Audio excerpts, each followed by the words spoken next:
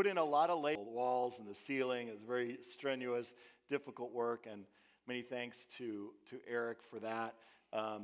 And Chris and Tracy came out and they painted the ceiling. They did a lot of hard work and turned a closet into a beautiful feature item with their handiwork.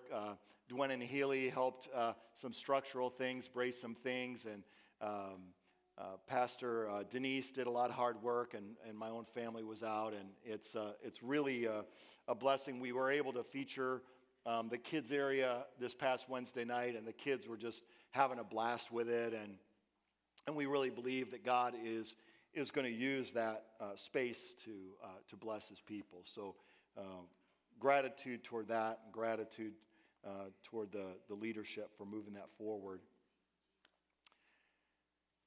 I want to share with you this morning, I've got a message to continue in our series on the Lord's Prayer, and specifically the theme of forgiveness. But I want to share something that it's not in my notes, but it's in my heart very strongly. And I've shared some in the past 2.5 months about what I felt brought me and my family to this church as the pastors of this church. And I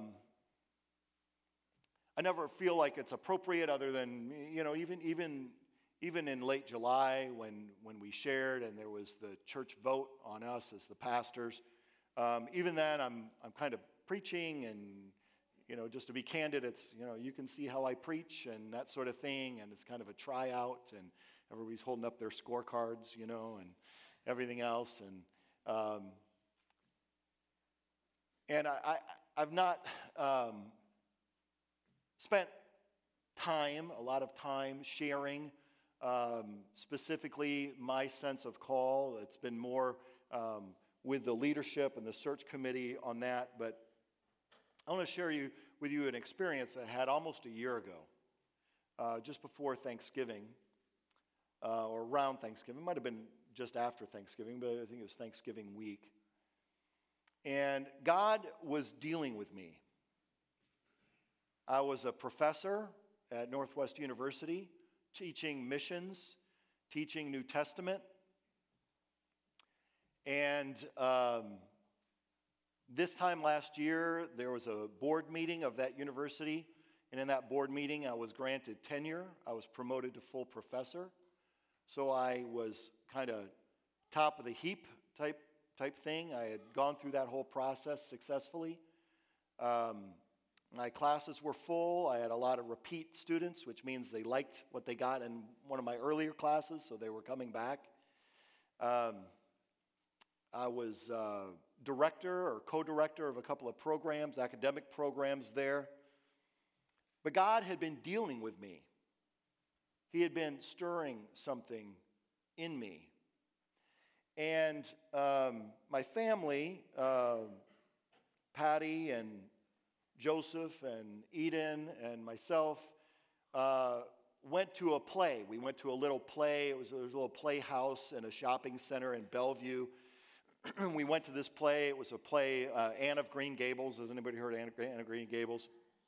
So we went to this play, and it was a little bitty playhouse, and our seats were right in the middle of a row, and people were packed behind us, in front of us, and I'm not clinical claustrophobic, but under certain circumstances, So we're watching this play, and the intermission came, thank God, and I got out of there, right? And I said, I'm going to go for a walk. I'm hot, and I'm stuffy and everything else. And so I just kind of walked this, they were just putting up their Christmas decorations. I walked this little shopping center up and down. The intermission was over. My family went back in, and they're understanding on that thing, my wife in particular, so she forgave me that half the price of my ticket had gone to waste and I wasn't back in my sardine can seat.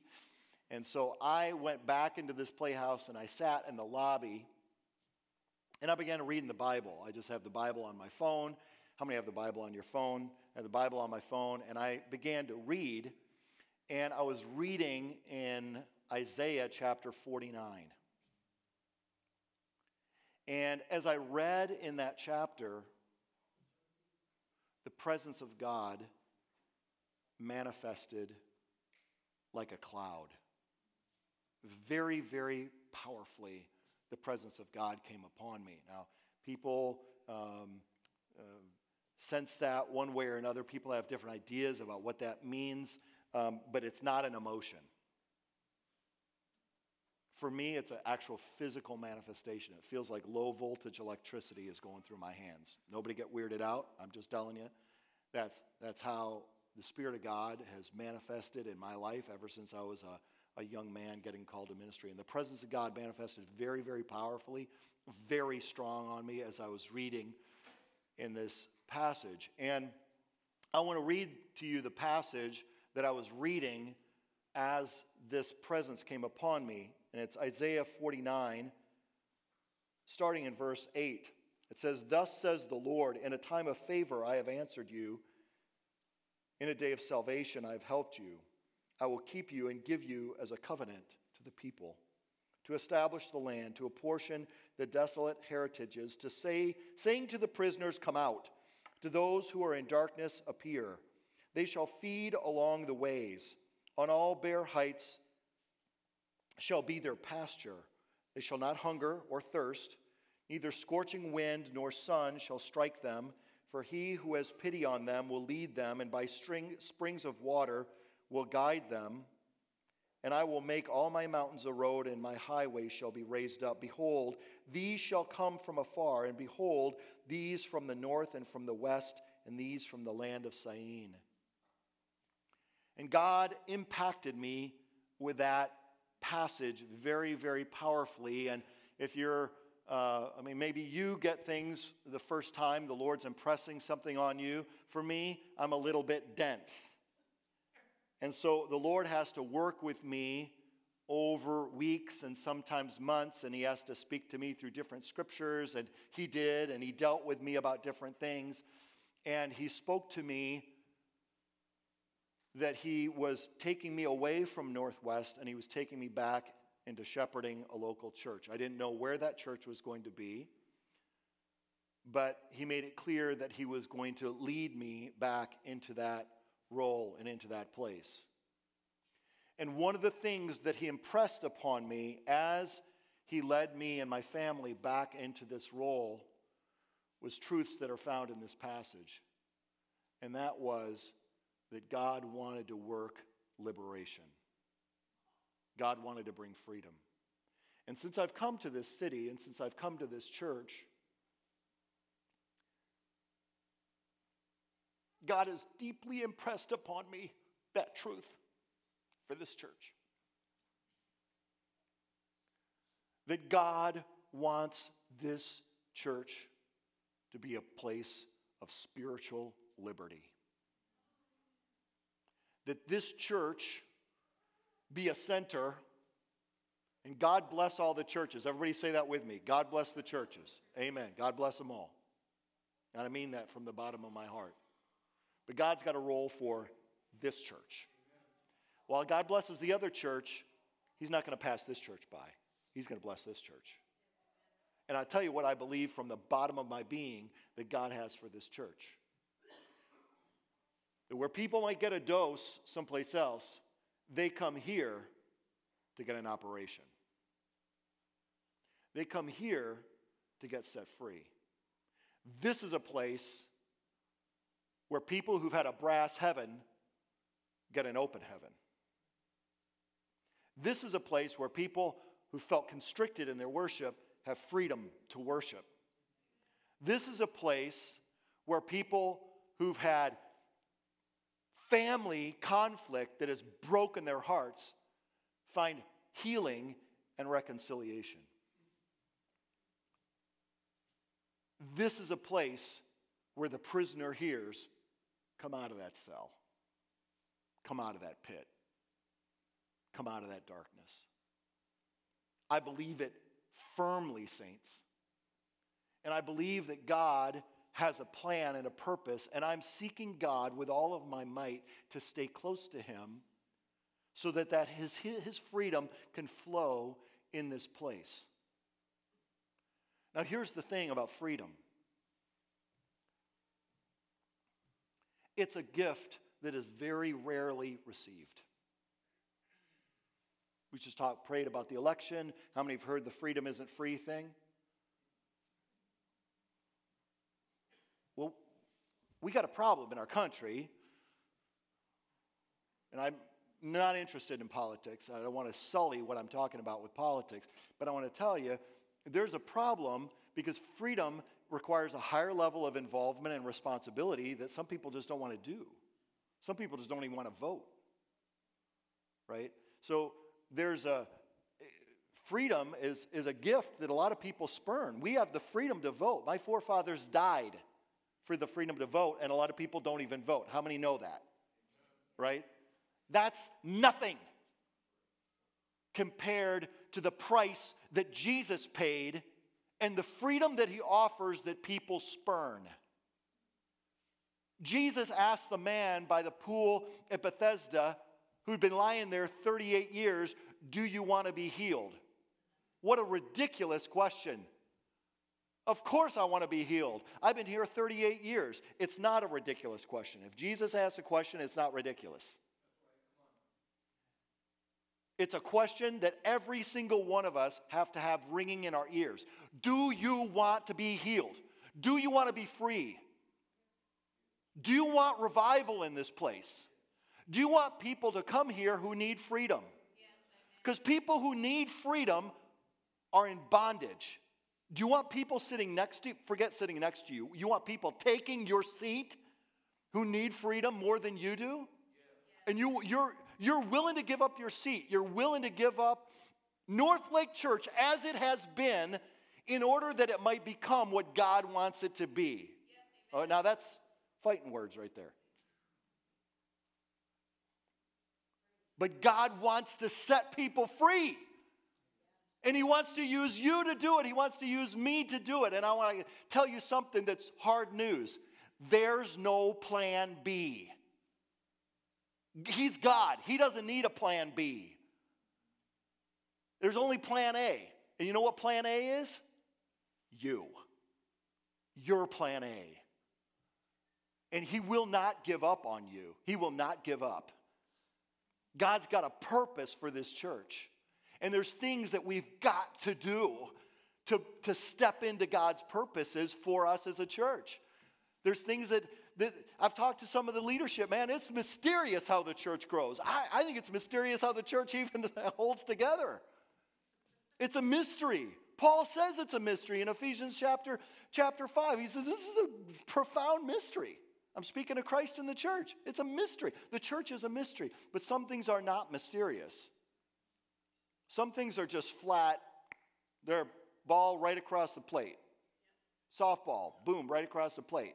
Jesus said, "Let the little children come unto me." That's not mysterious. He said it. Don't hinder them. Let them come. That's why we're focusing on kids. That's why we're focusing on the kids. Because Jesus said it, right? Not mysterious. Heartbeat of God, missions. Go into all the world, preach the gospel to every creature. He said it. That's not mysterious. When we do that, we line up with the will of God. How many still love me? How many love me? All right. There's about 50%. All right. That's good. That's good. The polls are out. Tuesday we'll know, right? So that's why we're going to Ecuador. Right? Jesus said it. It's very, very clear. I want to tell you something else that's not mysterious. Pray.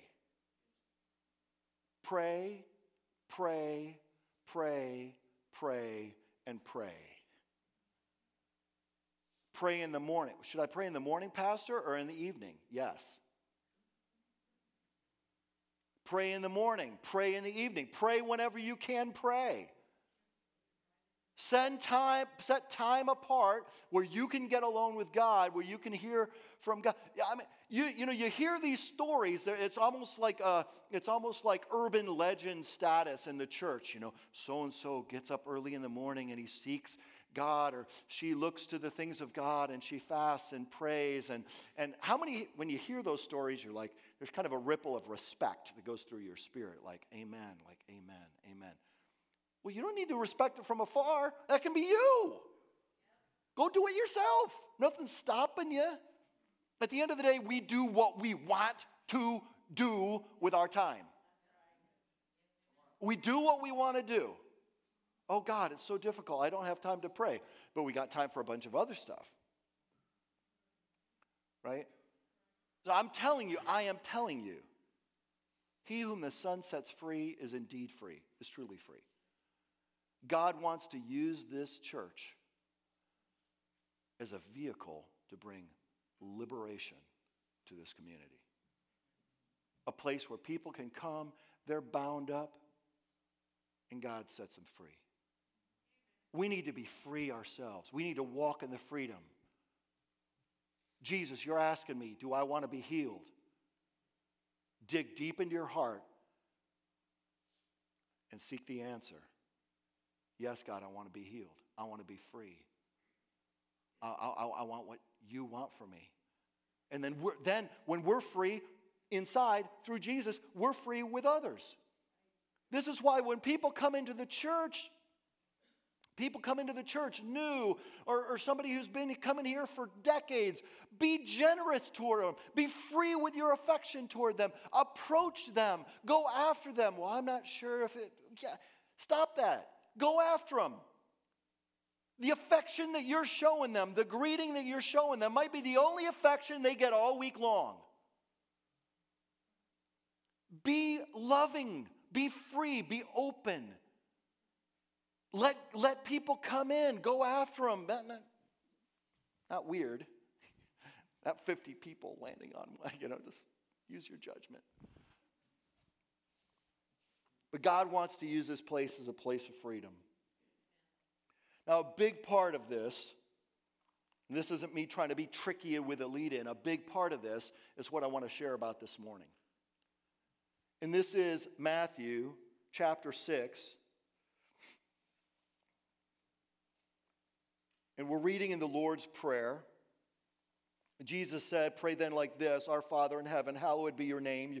Your kingdom come, your will be done on earth as in heaven. Give us this day our daily bread and forgive us our debts, as we also have forgiven our debtors, and lead us not into temptation, but deliver us from evil, for thine is the kingdom and the power and the glory. Last week, I talked about forgive us our debts. I talked about what it is to ask God for forgiveness and what it is to repent of our sins, what it is to get right with God, and what it is through prayer to receive that forgiveness. And I want to tell you, I've been swimming in the idea of forgiveness and seeking God in these prayer and in these scriptures. I could probably preach on forgiveness alone for a couple of months and not even strain the subject because it's so vast, it's so deep. But, this isn't the last time I'm going to preach on it, but we got some things we need to cover. We're moving into the holidays, and then January is going to be about fasting and prayer. We're going to seek God. We're going to break chains, and God's going to do some things. But today, I do want to focus on the second half of chapter 12. So last week, I talked about forgive us our debts, and I talked a little bit about the second half, as we have forgiven our debtors. That's one sentence. They're bound together. You can't break them apart. You're not meant to break them apart. But you've got these two phrases. God, forgive us our debts as we also have forgiven our debtors. I want to talk about what it means to forgive. What it means to be a forgiving people. And what it means to forgive as we pray. Matthew says it this way. Mark 11:25 says, when you stand praying, forgive. So you get this in a couple of different gospels. Jesus says it a couple of different ways. He's not kidding. And as we noted last week, of all the commentary that he could make after he teaches this prayer, the only comment that he makes is on the issue of forgiveness. Verses 14 and 15. He says, for if you forgive others their trespasses, your heavenly Father will also forgive you. But if you do not forgive others their trespasses, neither will your Father forgive your trespasses. So I want to say this, and in light of the thing the kind of preamble I just gave about liberty, about freedom, where the Spirit of the Lord is, there is freedom. There is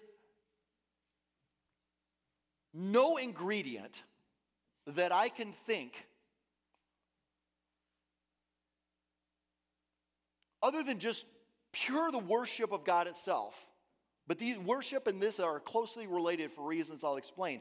There's nothing that I can think of that more quickly, more immediately, easier to explain, easier to identify than the matter of forgiveness and unforgiveness in relation to spiritual freedom.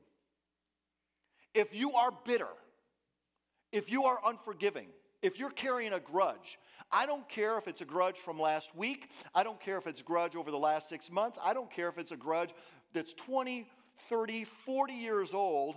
Maybe you're mad at somebody who's not even alive anymore. Those grudges will kill you. They will kill your spiritual life. They're like an anaconda that comes in and squeezes the life out of you. Nothing is going to box you in and restrict the spiritual flow quicker than bitterness.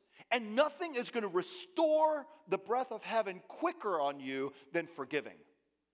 Than forgiving those who've sinned against you. I'm going to tell you something. I'm a Pentecostal, but I wasn't raised Pentecostal. I was raised Catholic. And I'm a tampered with Catholic. My dad got baptized in the Holy Spirit as a Catholic, started speaking in tongues. Catholic charismatic renewal. State of Michigan, northern Indiana was a hotbed of that when it broke out in the late 1960s. And I am a direct result of that. Now, I'll tell you what, I'll translate that for what that means for you, to have that in your pastor. I have few loyalties to classic Pentecostalism in what we would call the sectarian sense, in the denominational sense.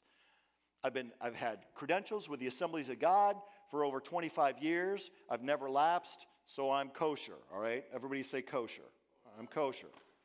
But I want to tell you, as far as, the whole denominational thing and waving a flag and all that stuff, that's not my deal. What is my deal is I was blind and now I see. That's my deal. My deal is I got baptized in the Holy Spirit, the power of God hit me, transformed me, and I want to see the things of God flow. But here's what distresses me.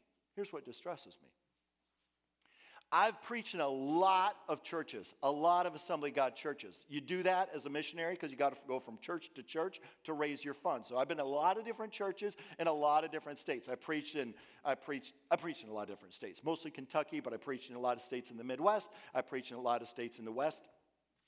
And I want to tell you, I've seen it, and I don't want to be Pentecostal in name only.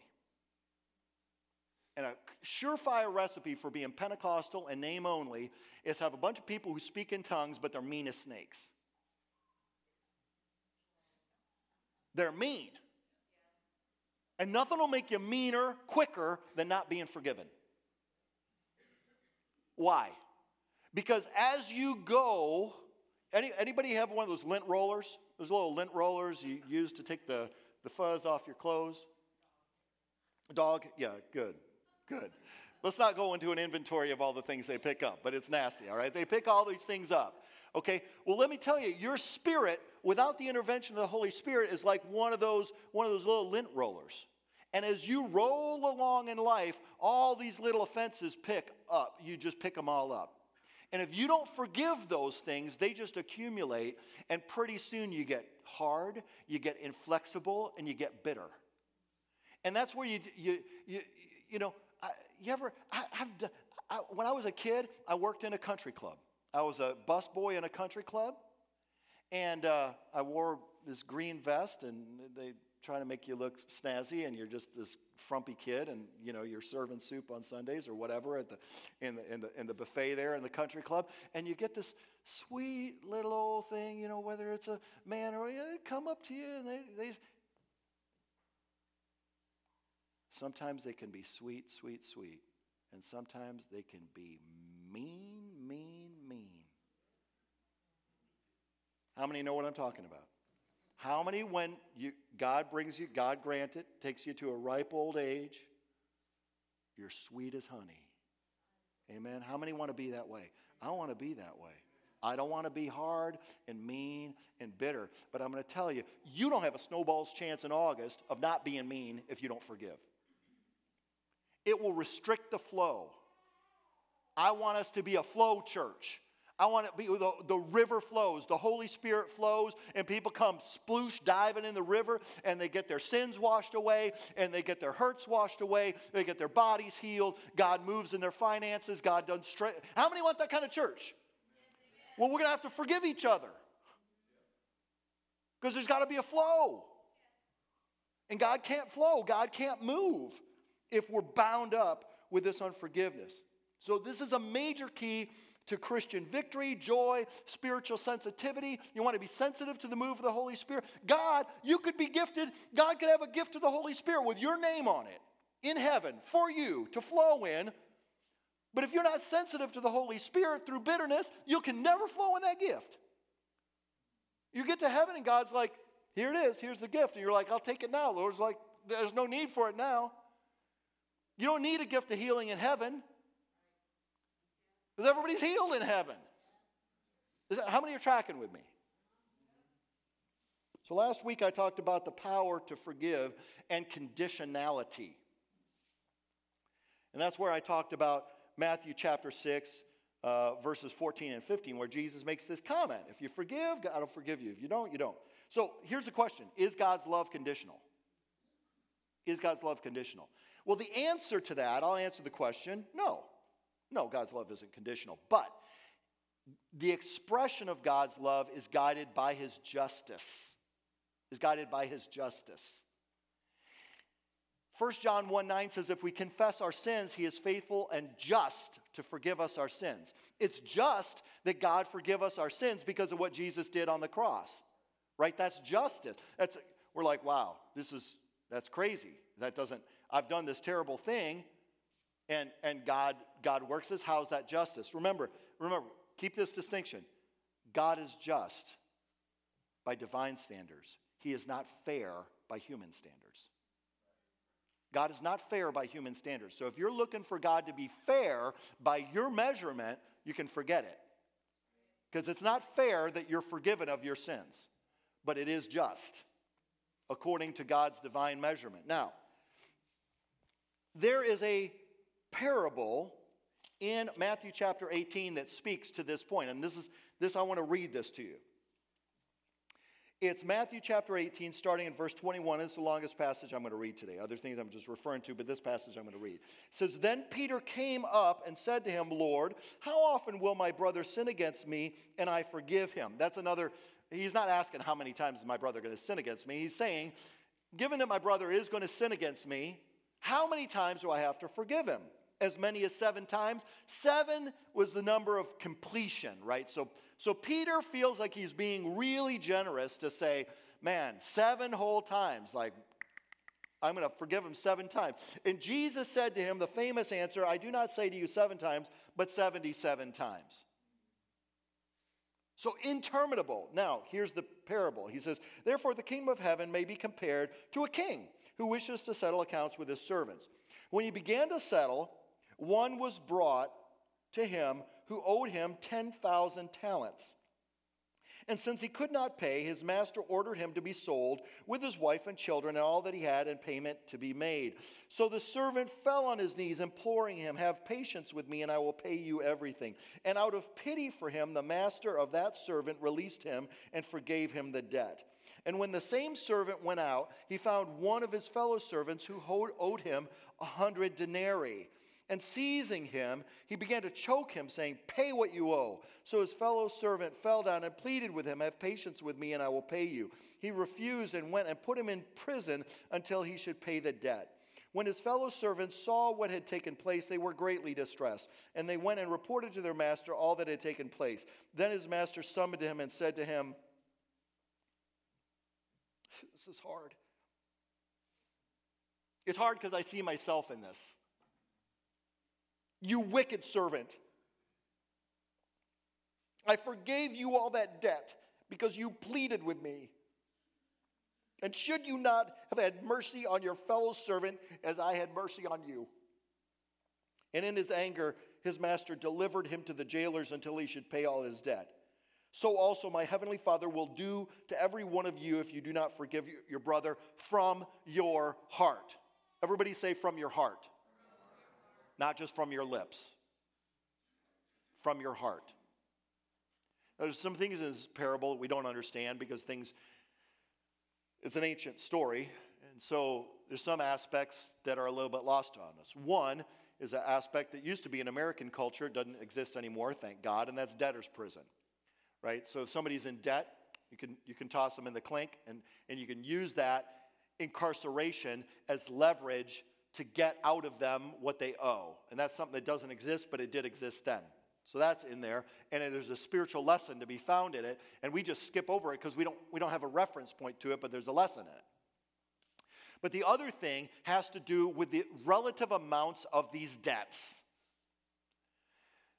In the ancient world, money was valued not according to its face value, like a coin, right, has a face value, or a bill has a face value, but it was entirely by weight. So coins were minted for propaganda purposes of the empire, but when you went to make a purchase, out came the scales and they weighed how much silver you were actually paying, right? Because one coin may be minted a little bit thinner than another. How many are tracking with me? All right, so here's the deal. We don't know what a denarius is, plural denarii. We don't know what that is, how much that weighs, and we don't know how much a talent is. So Jesus very clearly is using Roman measures. The Roman Empire had extended this far. Judea was under the umbrella of the Roman Empire, and the denarius was a Roman coin. So let me explain to you, according to the measure of the time, what this was. A denarius is a coin about the size of a dime. What for us is a dime? That's a denarius. Okay? So, in terms of weight, the servant, the latter servant who was treated unmercifully, owed 100 denarii.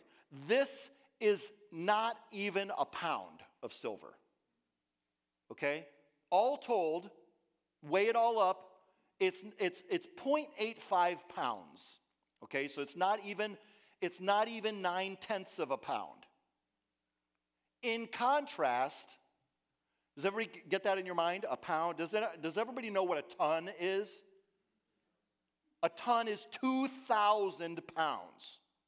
So the servant that was indebted to the other servant, the latter servant, owed not even 9/10 of 1 pound.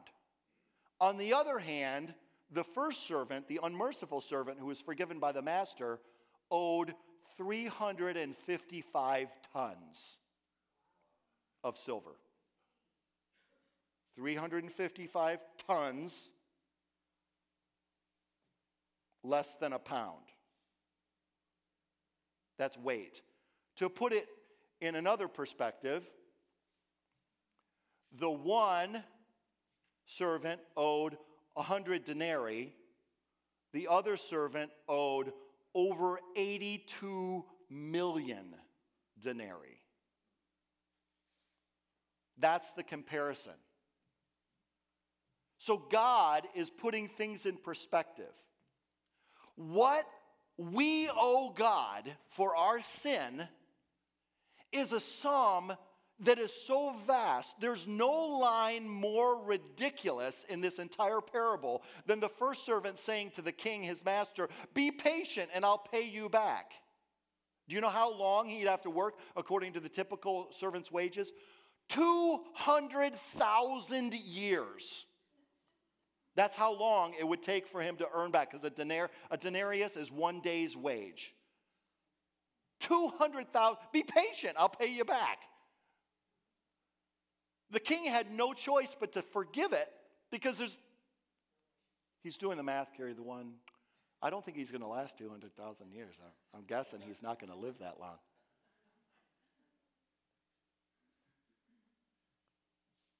That's a debt so vast. And in comparison, anything that anybody owes us is trivial by comparison. Now, I believe there's a purpose why Jesus said 100 denarii instead of 1 denarius. And I want you to hear me on this.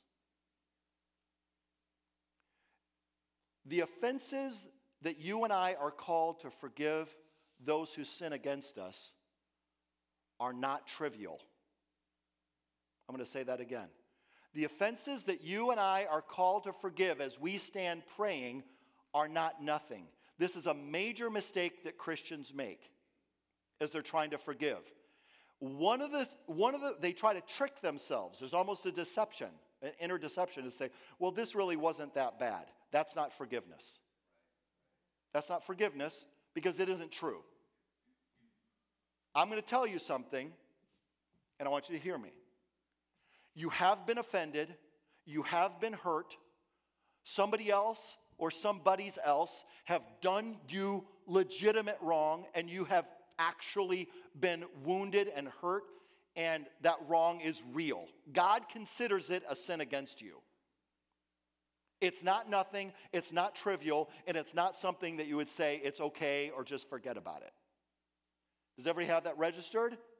Everybody can think of a real hurt that's happened to you, a real offense. Now that offense, real, weighty, sinful, such as it is, that's what God is calling you to forgive. This is something that I call a life-level offense. Somebody cuts you off on the road, there's a little this or a little that, it happens, and that's like, okay, we should just let those things go, right? That's part of living in a fallen world, right? You know, this guy cut me off. Can you believe he took my place in the safe way in the line? I was right there. I was waiting, and can you believe the nerve of that guy? I'm going to have to fast and pray and get the breakthrough on that one. I mean, I'm going to have to seek God. Oh, God.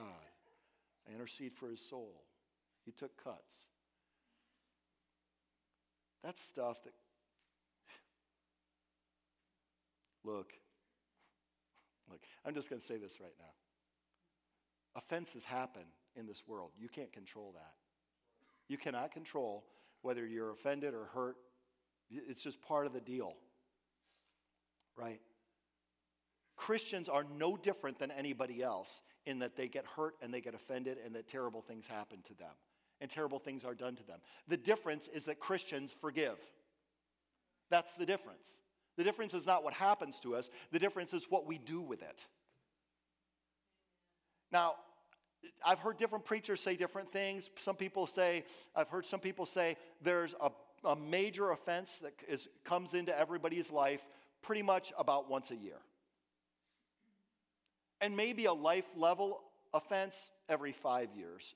Sometimes, I've been in cases where the hits just keep on coming, right?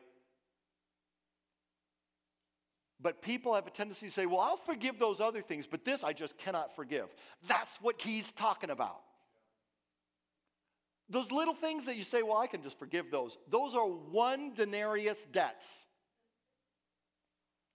It's the 100 denarii debt that you don't want to forgive. That's the life level one. That's you're like, well, this is just too much. Yep, I recognize it's too much. I'm just not able. I know you're not able. But you must. You must.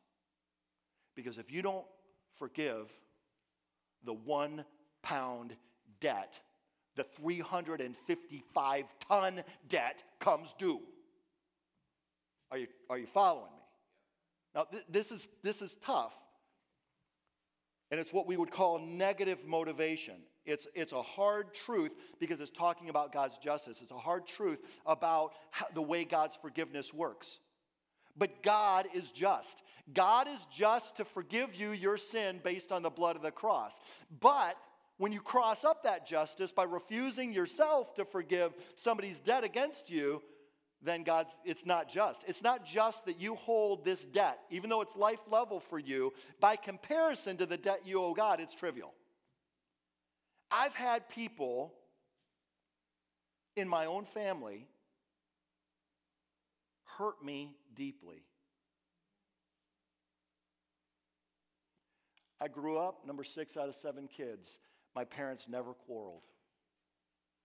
I just thought we had the most idyllic family. We went on family vacations. We went on adventures together. We had perfect Christmases. I saw other of my classmates on the street. I saw family after family fall to divorce. And I said, that's never going to happen to me. And late in my high school years, it all fell apart. Right when I went off to college, my parents got divorced after 28 years of marriage. And in the course of time, my dad, both my parents, and even some of my older siblings, who looked on me as a little brother, were shielding me from the truth. And then I began to learn some of the truth. And there was a family member, part of my extended family, not immediate family, who I looked up to as a second father, whom I loved very, very dearly. And I found out he was right in the middle of it. And if it hadn't been for his involvement, my parents' marriage most likely would have survived. This is somebody I idolized. This is somebody that I loved.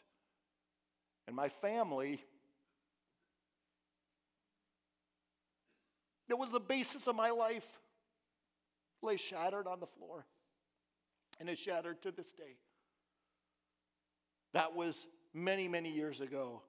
And I still pray God's forgiveness toward that person. And I still pray for God's work of forgiveness in me. 70 times 7, folks.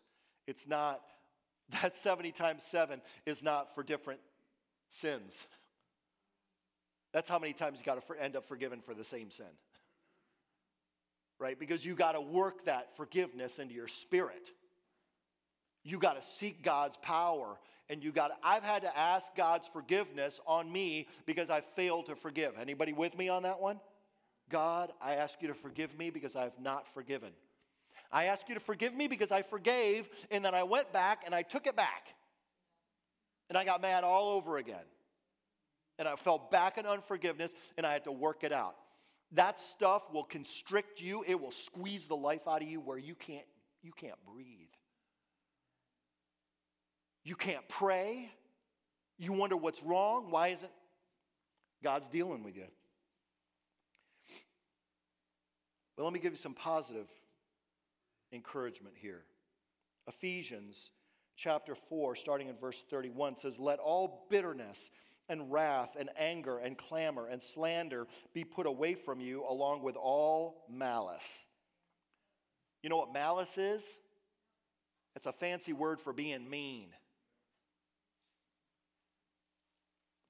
Be kind to one another, tender-hearted, forgiving one another as God in Christ forgave you.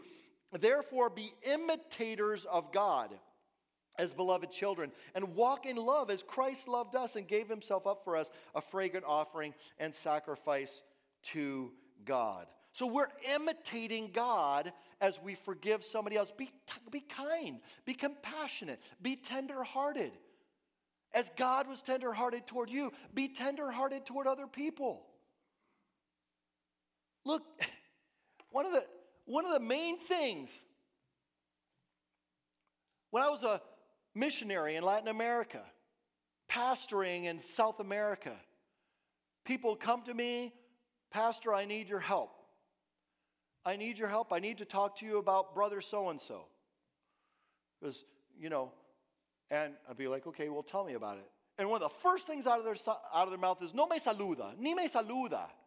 They don't even greet me. Well, in Latin America, that's fighting words. To not greet somebody, now, in the Pacific Northwest, don't greet anybody. It just, whatever. It's just, why doesn't he say hi? He's from Washington. Oh. But there, to not greet somebody, but that becomes, I hate to say it, but I've seen it become status quo in American churches. You're just mad at somebody, you just avoid them. It's shameful. It's a shame because Jesus says, "Look, you only greet your brothers? Well, don't, even the unbelievers do that. Even the unbelievers are kind and greet somebody else that's like them. We ought to be greeting not only our brothers, but our enemies." Right? How different the image that Jesus projects is from the image that we've fallen into. He says, imitate. Imitate God. Be kind. Be long-suffering. Now, inevitably, the question of reconciliation comes in. Now, I want to say something right now. This service is long, but since we're talking about forgiveness, you really have no choice but to bear with me, right? Plus, it's really good, so there's that. All right, now, moving right along. The question of reconciliation comes in. When we talk about forgiving those who've hurt us, the question of reconciliation comes in. Now, I just want to say this. Reconciliation and forgiveness are related. There's overlap, but they're not the same thing, okay? But I'm going to talk about them, okay? So reconciliation, reconciling with somebody. You've had a breakdown in your relationship, and you're going to mend fences, and you're going to reconcile. Everybody knows what reconciliation is. So reconciliation is related to forgiveness. There's overlap, but they're not identical. And I want to touch on some basics here. First of all, first point, God, generally speaking, desires reconciliation between people, right? So alienation between people came in when the fall happened in the garden, but God desires it, right? 1 John says, if we walk in the light as he is in the light, we have fellowship with one another. So if you got two Christians, they're both walking in the light, they should have fellowship with one another. That's God's will. That's not just talking about a dynamic between Christians. That's talking about what God wants. God clearly wants his children to get along. And as far as that goes, I believe it goes for the world in general. God wants people in general, even unbelievers. He wants us to reconcile. He wants us to work together, right? As much as possible, right? This is Romans 12:18. It says, if possible, as far as it depends on you, live peaceably with all. Sometimes it isn't possible, right? People say it takes two to have a war. No, actually it only takes one, right? So sometimes it's not possible, but there you go. Now, God lays down rules or kind of a protocol for how we reconcile with one another. Now, there's a couple of verses here, and they sometimes come in and they kind of cloud things for people or can cause confusion. So I'm going to read both of them, and they're quick. One's in Matthew 5. It says, so, if you are offering your gift at the altar and there remember that your brother has something against you, leave your gift before the altar and go. First be reconciled to your brother, then come and offer your gift. Is everybody following that? So if I'm in the place of prayer, I'm in the place of worship, and I realize in that place that so-and-so has something against me for something that I've done, God makes it a priority that I reconcile with that person or attempt to. Is everybody following me? Now, there's another passage that says this. It says, if your brother, this is Matthew 18, right? So 13 chapters later, same gospel. If your brother sins against you, go and tell him his fault between you and him alone. If he listens to you, you've gained your brother. And then the protocol continues, right? So in this case, it's not somebody else. It's not that I realize somebody else has something against me. It's that I realize I have something against somebody else, right? Somebody did me wrong, right? Does anybody notice there's a common denominator between both of these protocols? The common denominator is I initiate. That's the common denominator. All right, so if I recognize that Jim is upset with me, it's incumbent upon me to go and mend fences with Jim. Okay? That's, the initiative falls to me. Now, if I turn around and I say, Jim hurt me. Jim did me, I'm picking on Jim because he's never done me any wrong at all. But Jim hurt me. Now it's incumbent on me to go and say to Jim, I want to lay this out. You're my brother. We need to iron this out. And this hurt me when you said this or did this or whatever it is. But either way, the issue falls to working these things out. The point is, God wants, I'm going to give you the DAV, Dave's Amazing Version on this. Work it out. Walk in love, show initiative, and work it out. In good faith, in mercy, try to work it out. Now, again, sometimes you can't. So this is the third point. When reconciliation is impossible, or the other person won't repent, you have a dilemma. Okay? So when reconciliation is impossible, how is reconciliation impossible? Sometimes the person's literally dead. That's a tough word to say, but sometimes the person's gone. Sometimes the relationship, you've attempted something, maybe even multiple times, and they're stonewalling you. They don't want to have anything to do with you. I wish I could say that's a believer to an unbeliever, but a lot of times it's between believers. Sometimes there's so much duplicity in the other person. There's so much falsehood. There's no owning up. You can't. It's not happening. Right? It's not happening. You think, well, God, you're just being unrealistic about me going and initiating everything. No, he's not, because he recognizes that sometimes it's not possible, and there's ways that we work on that too. And sometimes you go and the other person just won't repent. They just won't. They won't make it right. You have a dilemma. A dilemma means you're stuck between two choices. The one choice is to imitate God, right? To imitate God. Now, let me give you a great passage here. It says, but love your enemies. This is Luke 6:35 and 36. But love your enemies and do good and lend, expecting nothing in return. And your reward will be great. And you will be sons of the Most High, for he is kind to the ungrateful and the evil. Be merciful as your Father is merciful. That is one choice. Imitate God. Imitate him. Be like him. Well, God, it's not fair. Forget fair. Forget fair. Appeal to the cross, the justice of God. Jesus died to forgive you against every bit of natural reason. This is the point of the song that we sing, Reckless Love. God is, leaving 99 to go after one does not make any human sense. And that's what God is calling us to do. To do things for the world that is upside down. That doesn't make any sense. But how many know the world's going to hell? So we shouldn't use the world as a measure. We should use God as a measure. So he's saying, imitate me. Be like sons of your Father in heaven. He is kind and generous to the wicked. You have gospel truth declaring it. Why should I be kind and generous? Why should I forgive this guy? He's mean. He's unkind. He's wicked. He's unforgiving. He's unrepentant. You're imitating the Father. That's why.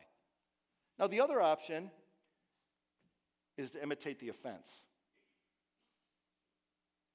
You're going to imitate God and forgive. The other is to imitate the offense. Now, this is a difficult truth.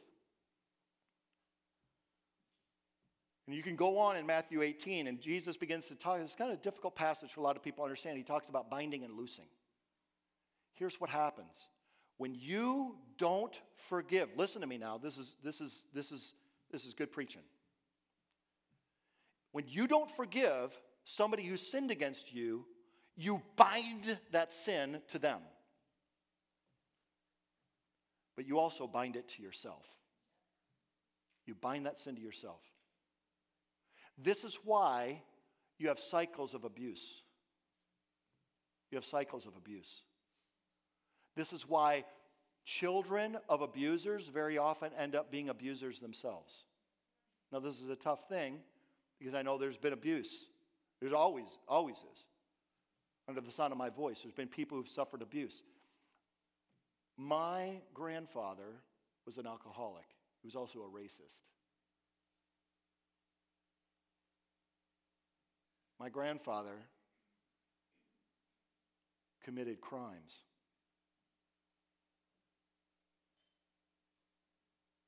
He repented on his deathbed, thank God. It took my dad praying chain-breaking prayers to free himself of the violence that had been a cycle going back to before the Civil War. My ancestors, my direct Thomas ancestors, were slave owners and violent people. And my dad broke those chains. And that's how he broke out of it. But if he hadn't have forgiven, the sin would have been bound to him. And then I'd have to deal with it. Are you following me? You have to break that. And here's what happens. If the offense, you know you're supposed to forgive. But if you refuse to forgive that sin, life-level sins, what happens is you're taking that sin, that offense, and you're exalting it above God, and it becomes an idol. Remember, we become what we worship. I talked about that when I talked about hallowed be thy name. We become what we worship. If we worship God, that's why I plead with you. Worship the Lord. Worship him. Glorify him. Express your love to him. Because we become what we worship. And the more you worship the Father, the more you adore Jesus, the more you become like him. But if you refuse to forgive, what you're doing is you're taking that offense and you're idolizing it and you're exalting it above the command of God that you forgive. And then the sin is bound to you and you become what you yourself hate. The very thing you hated that somebody else did to you, you end up reflecting that. You end up being that. This is treacherous stuff. That's the prison that the unmerciful servant is thrown into. And that's what we don't want to be. Jesus from the cross. People make this mistake. People say, well, I'll be willing to forgive. They turn the passages about reconciliation on their head. And they say, well, yeah, I'll be willing to forgive if they just come and ask for forgiveness. No. No. Both of those passages are about you taking the initiative, not about you waiting for somebody else to take the initiative. Well, that's crazy. What if they never come and ask forgiveness of me? What if Jesus hung on the cross and looked down at soldiers gambling for his underwear? Read the text. And what did he say? Father, forgive them, they know not what they do. Was there any sign of repentance in those Roman soldiers? Any sign of turning? Any coming to Jesus? Gee, man, we're sorry when we rammed the nails into your wrists. Bummer. There was none of that. He forgave them anyway. Listen, I'm talking to you about something that will set you free. It will give you an open heaven. It will open the blessings of God for your life. We Christians, you can treat us bad. You can slander us. You can throw us in prison. I'm talking history here, folks. You can kill our children before our eyes. And we're going to pray for you. And we're going to preach the gospel to you. And we're going to hope that you repent and you become our neighbor forever in heaven. That's what being a Christian is. That's radical, folks. How many want to serve Jesus now? Because that's our Jesus. You don't think so? Every single one of the apostles died a martyr's death. Listen, you can be a victim. I was talking with Steve about this. Everybody wants to be a victim. You can be a victim or you may be free, but you cannot do both. You may be a victim. I've been hurt. I've been victimized. I'm the victim here. I'm the wronged one here. You can do that. You can play that card. You can do that. Or you can be free. But you can't do both. There's nobody who was more victimized than Jesus. He was absolutely innocent. And they nailed him to a cross. And in that position, he said, Father, forgive him. You know what he just did right there? He set you free from victimhood. He set you free from the jail of being a perpetual victim. He raised you to victory and he set you free. Now let's go back to prayer. And let's close. I want to invite the musicians to come.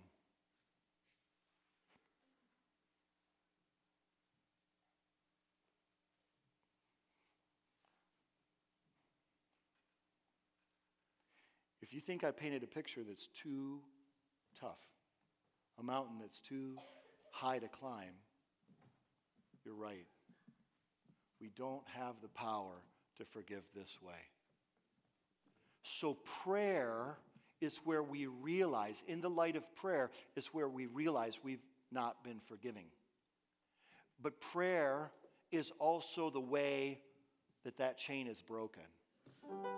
And prayer, openness, freedom in prayer is the reward for having forgiven. Now, if you're here, and even as I preached, you're grappling with a life-level offense. Somebody has hurt you. I don't care if they're living or dead. I don't care if they're a believer or an unbeliever. I don't care if they're in the room or they're a long way away. If you need the grace of God, and you desire the grace of God right now to be free, you want to leave the victimhood behind and you want to be free, I want to ask you to come to the altar right now. And I just want us to pray together. I just want us to pray together. I just want us to pray together.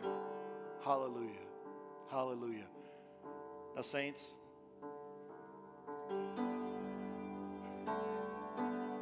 all right now.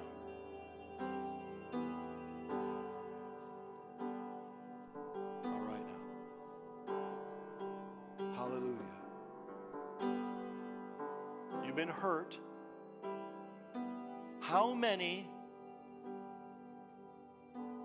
have a hurt that you forgive, but it keeps coming back up? Keeps coming back up. Come on up. Come on up. Come on up. Come on up, Sam. No. I'm not shaming anybody. Saints, if I weren't here behind this pulpit, I'd be down here.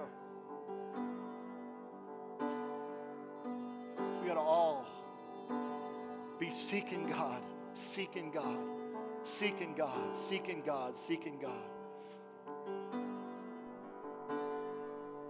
If your spirit's clear, you've forgiven everybody, there's no flies on your stove because it's too hot, then you pray where you are. Jesus, Jesus, Jesus, Jesus. Jesus, Jesus, Jesus, Jesus, Jesus. Jesus, we want to be free. We want to be healed, God. We're tired of excuses on why we can't get into the pool